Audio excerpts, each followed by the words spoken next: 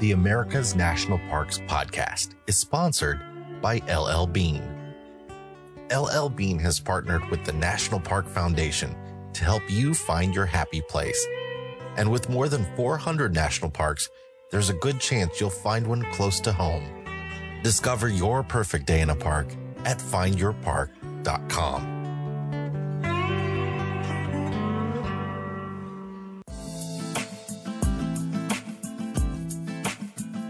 The Savannah River twists and turns for 301 miles in the southeastern United States, forming most of the border between Georgia and South Carolina, before it's divided into channels by several islands near Savannah, Georgia, and then spills into the Atlantic. The last of those islands holds a storied past, having played a role in both the Revolutionary and Civil Wars, as well as World War II. I'm Jason Epperson, and today on America's National Parks, Cockspur Island and Fort Pulaski National Monument.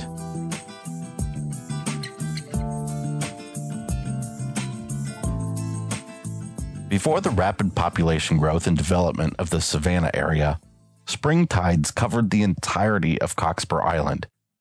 Behind it was a series of marsh islands, which have now been joined to Cockspur by the dredging of the Savannah River to accommodate modern shipping. Its strategic coastal location meant the island was ideal for military fortification. In 1761, an earth and hewn log fort was built, along with a quarantine station and a customs checkpoint. It was called Fort George, and it protected the entrances to the city from foes, but was more focused on shipping regulation. During the Revolutionary War, American patriots dismantled Fort George. It was too exposed for its size against the big British ships. The Crown then established the island as a safe haven for Loyalists, who fled there with Royal Governor Sir James Wright. Cockspur became, for a short time, capital of the colony of Georgia. Once the Revolutionary War ended, the new United States would build a new fort on the site. It was constructed very much like Fort George with earth and log, and would be named for the Revolutionary War hero, General Nathanael Greene. The life of Fort Greene was short and tragic. In September of 1804, a hurricane swept across the island, washing it away. In the early years of the 19th century, the United States would embark on a massive coastal fortification project, which you can learn a bit more about in our Guardian of the Gulf episode. At Cockspur, the five-sided brick bastion Fort Pulaski was built by free men and slaves under the command of Robert E. Lee. The new fort was finished in 1847, only a couple of decades before it would serve in the Civil War. Situated off the southeastern tip of Cockspur Island, marking the south channel of the Savannah River, the Cockspur Lighthouse stands 12 miles east of the port of Savannah. The first brick tower, used as a day mark, was built between March 1837 and November of 1839. In 1848, John Norris, a New York architect, was contracted to supervise construction of an illuminated station. Norris designed many of Savannah's grand structures. His duties were to repair, alter, and put up lanterns and lights on Cockspur Island, and to erect a suitable keeper's house. This first tower had a focal plane 25 feet above sea level. The beacon housed a fixed white light emanating from 5 lamps with 14-inch reflectors visible for 9 miles. Tragedy struck again in 1854 when the structure was destroyed by a hurricane. The tower was rebuilt and enlarged on the same foundation the next year. At the start of the Civil War, the light was temporarily extinguished. On April 10, 1862, Union forces and 11 batteries, stretching along the beach, started a long-range bombardment of Fort Pulaski. 36 guns participated in a 30-hour siege of the fort with the Cockspur Lighthouse in direct line of fire. Though much of the island's story is a violent one, spanning decades of war and natural disasters, passing ships were warmed by the dedicated cheerfulness of one special woman. With more, here's Abigail Trabue.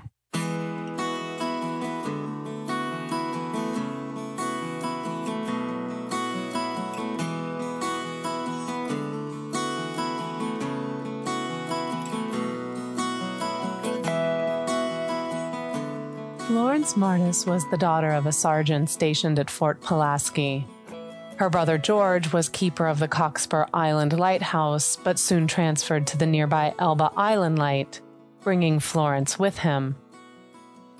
One day, while spending an afternoon with her father, a sailing ship docked at Savannah, and a few of the sailors rowed out to Fort Pulaski, just a stone's throw from the lighthouse.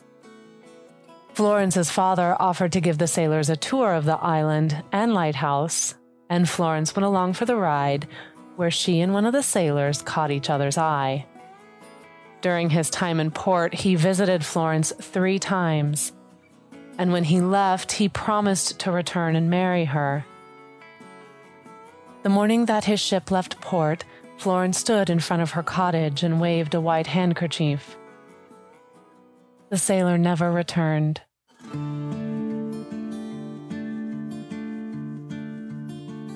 Life at the remote cottage was lonely for Florence, whose closest companion was her devoted collie. She began to welcome each incoming ship in memory of her love with a wave of her handkerchief. Sailors began returning her greeting by waving back or with a blast of the ship's horn. Eventually, Florence started greeting the vessels arriving in the dark by waving a lantern. She became a well-known and welcomed sight for all mariners who came to expect her as they entered port. Many sailors brought her gifts. One even presented her with a llama from Peru. Florence Martis continued her waving tradition night and day for 44 years without break, and it is estimated that she welcomed more than 50,000 ships during her lifetime. She grew to become a legend known far and wide as Waving Girl of Savannah. Florence died in 1943, having never loved another. She was laid to rest next to her brother in Laurel Grove Cemetery. The headstone inscription resonates the admiration for their service to the harbor and its visitors, saying, "In memory of the Waving Girl and her brother, keeper of the lighthouse on Elba Island for 35 years. On September 27th of that year, the SS Florence Martis was christened in her honor. According to the Georgia Historical Society, it was the 30th of 88 Liberty ships built in Savannah and was eventually scrapped in Baltimore. Despite the loss of her namesake ship, Florence's legacy lives on thanks to a statue that sits in the Savannah harbor, created by renowned sculptor Felix de Weldon, the artist behind the Iwo Jima Memorial in Arlington, Virginia. The figure can be found at the eastern end of River Street, overlooking the Savannah River from the bluff. The captain of the ship that delivered the statue declined payment in her memory.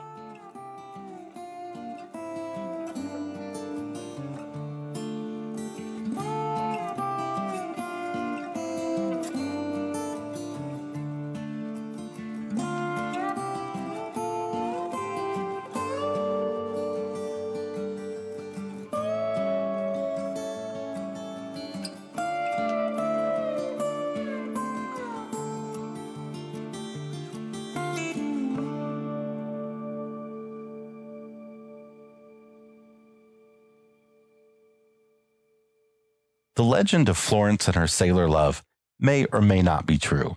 There's no concrete evidence, but her effect on sailors for nearly half a century is very real. The Elba Island lighthouse has gone to the sea, but the Cockspur Light remains. It's closed to visitors for restoration, but you can see it from the shore. Brick forts like Fort Pulaski were a dying breed almost as soon as they were built. In the Civil War, the Union Army's rifled cannon tore right through it, compelling the Confederate garrison inside to surrender. Today, the outer walls are still riddled with the giant pockmarks from the bombardment. After the Civil War, Fort Pulaski was unoccupied and neglected. The War Department finally made it a national monument in 1924 by a presidential proclamation of Calvin Coolidge. The 30s saw new activity on the island with the arrival of the Civilian Conservation Corps, who worked to rehabilitate it and the surrounding landscape. This episode of America's National Parks was hosted by me, Jason Epperson, and narrated by Abigail Trabue. If you enjoyed the show, we'd love a 5-star review wherever you listen to podcasts. Don't forget to subscribe and follow us on Facebook, Twitter, and Instagram. Just search National Park Podcast. You can also join our America's National Parks Facebook group. We'll link to all of our social media, as well as National Park Service resources, music credits, and more in the show notes at nationalparkpodcast.com. If you're interested in RV travel, give us a listen over at the RV Miles podcast. You can also follow Abigail and me as we travel the country with our 3 boys at ourwanderingfamily.com. This land is your land. This land is my land. From California to the New York Island. From the Redwood Forest to the Gulf Stream waters. This land was made for you and me.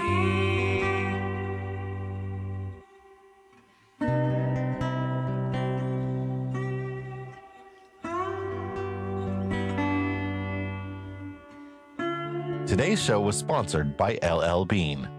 Follow the hashtag #BeAnOutsider and visit llbean.com to find great gear for exploring the national parks.